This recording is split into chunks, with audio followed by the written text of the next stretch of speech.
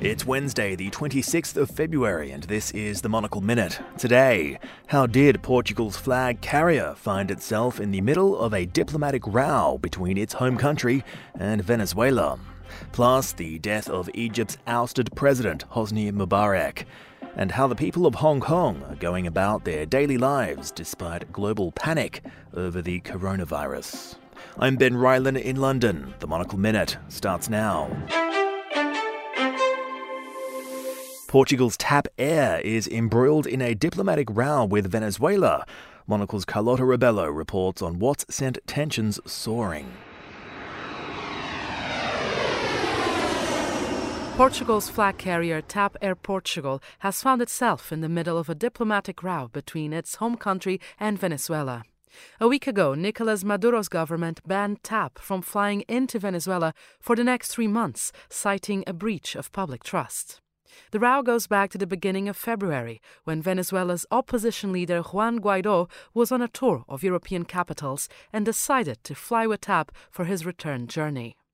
Upon landing in Caracas, Guaidó's uncle was arrested for attempting to carry small explosives, in what has been widely seen as a phony charge. This week, the Portuguese and Venezuelan foreign ministers met in Geneva to discuss a way forward, but they were not able to reach an immediate solution. One thing is evident, though. Guaidó's choice of airline wasn't political. Up until now, the Star Alliance member was one of the last international airlines that hadn't cancelled its route, mainly due to the close relationship between the two nations and the large diaspora of Portuguese descendants in Venezuela.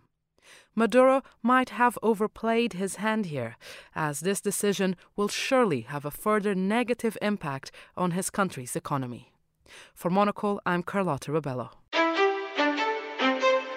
The former Egyptian president Hosni Mubarak passed away yesterday at the age of 91.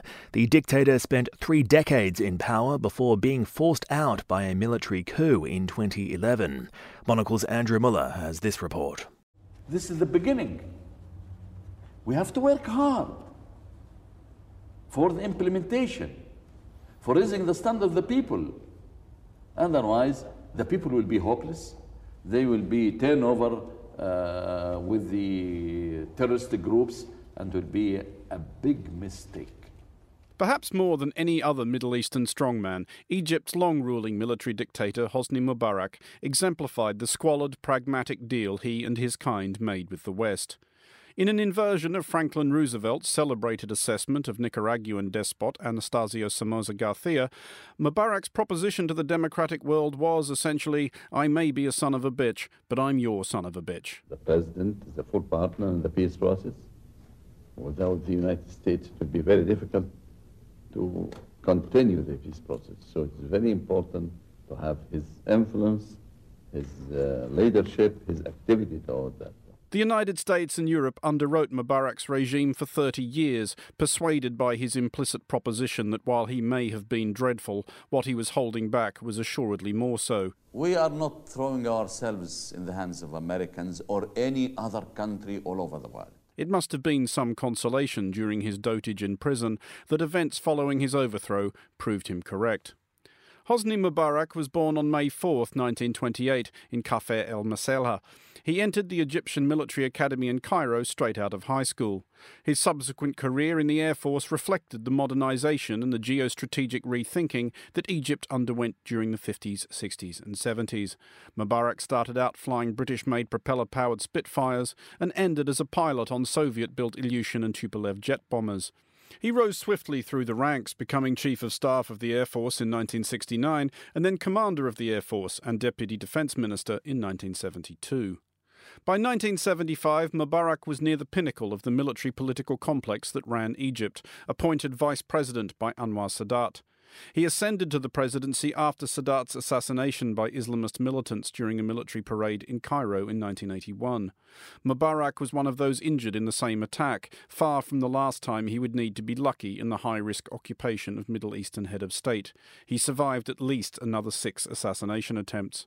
Just after the airport, I left the airport, suddenly I found the blue van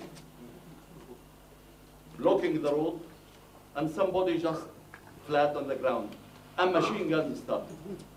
For me, it was shocking. What's that? Then I realized that there are bullets coming through in our car. It is an armored car. So I was not afraid at all that anything could come in. At home, Mubarak ruled brutally, repressing dissent by keeping Egypt in a perpetual state of martial law. Abroad, he proved a cunning diplomat, managing the precarious balancing trick of reclaiming Egypt's role as a leader of the Arab world, which had largely been lost under Sadat after the Camp David peace accords with Israel, while keeping the friendship of the United States and the wider West. Mubarak lived by Lord Palmerston's dictum that nations have no permanent friends or enemies, only permanent interests. Throughout the 1980s, Mubarak supported Iraq in its war against Iran. In 1991, he sent Egyptian troops to join the American-led campaign to evict Iraq from Kuwait. The most distinguishing features of Mubarak's rule at home were the most distinguishing features of all autocracies: incompetence, oppression, bureaucracy and corruption. Estimates of Mubarak's own personal wealth ran into billions more than would generally be considered appropriate reward for a career in public service.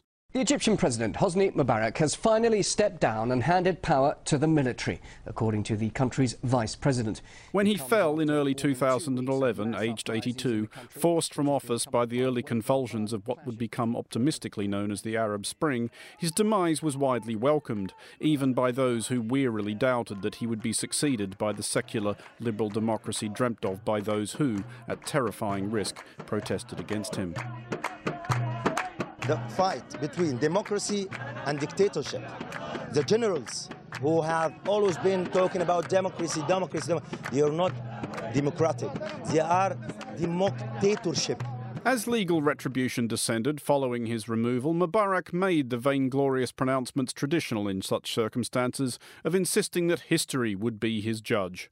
If history fails to judge him principally as an unregenerate tyrant and a monstrous crook, it will only be because history has filed Hosni Mubarak amid his obvious peer group of modern Middle Eastern thugs, and recalled that he wasn't as vicious as Saddam Hussein, as loopy as Muammar al-Gaddafi, or quite as ruthless when push came to shove as either Assad Sr. or Jr. So don't expect that we'll have full democracy overnight.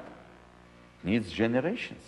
I'd like to tell you, the West, if it tries to push democracy in the countries, the third world countries who are not used to democracy at all, if you push it fast to reach the Western democracy, it may have a negative reaction. It may turn at the end to dictatorship. It's not much of an epitaph. Here lies a man who could probably just about have been worse. For Monocle, I'm Andrew Muller. As we heard on yesterday's programme, the coronavirus has brought much of Hong Kong to a standstill. But life and the economy must go on. The team at our bureau in Wan Chai sent us this dispatch. Spring arrived in Hong Kong over the weekend. The sun was out, the temperature was back above 20 Celsius, and people were crowding the streets. A new Italian restaurant down the street was decorated with opening day flowers, and inside, families were taking off their masks to tuck into brunch. Hong Kong is still in the middle of the coronavirus outbreak, but business and life does go on. Yes, everyone's taking sensible precautions, but the economy has not shut down, and there are always fresh opportunities just around the corner for those who take panicky headlines with a pinch of salt and ignore the latest internet rumours about condoms and coffins running out. Today's news will be full of reports about the government's latest budget and the Finance Secretary's billions of fresh relief measures. Huge sums of money will be doled out this year to hard-hit families and small business owners, and rightly so. Hong Kong has a gigantic rainy day fund. Right now these handouts will seem like small compensation, but this business-driven city will bounce back, and its industrious residents will already be eyeing the recovery. Hearing from people who've experienced these kinds of downturns before can provide some useful perspective and a bit of inspiration. A veteran business owner explained recently how she moved to Hong Kong in the 1990s as an air stewardess and became her own boss during a 3-year furlough from an American airline that had entered bankruptcy protection after September 11th. She never looked back, and 2 decades later the business she built up survived SARS, and it will outlive the coronavirus. My thanks to the team at our Hong Kong bureau. Elsewhere on today's agenda, A Chinese court has sentenced publisher Gui Minhai to 10 years in jail for illegally providing intelligence abroad. The Chinese-born Swedish citizen has been in and out of Chinese detention since 2015, when he went missing during a holiday in Thailand. He's known to have published books on the personal lives of Chinese Communist Party members. He was also the co-owner of a bookstore in Hong Kong, which supposedly sold publications critical of the country's political leadership. The European Union and the German government have spoken out against his detainment, as has the free speech advocacy group PEN International. And Aegean Airlines has revealed a suite of new branding and cabin interiors. Greece's flag carrier is celebrating its 20th anniversary with a clean new look featuring blue and white livery, an updated logo, and updated seats upholstered in dark tones. The airline recently splashed out on a series of 46 new aircraft at a cost of about $3 billion.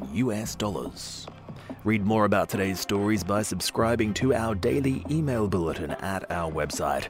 I'm Ben Rylan. The Monocle Minute returns on Thursday.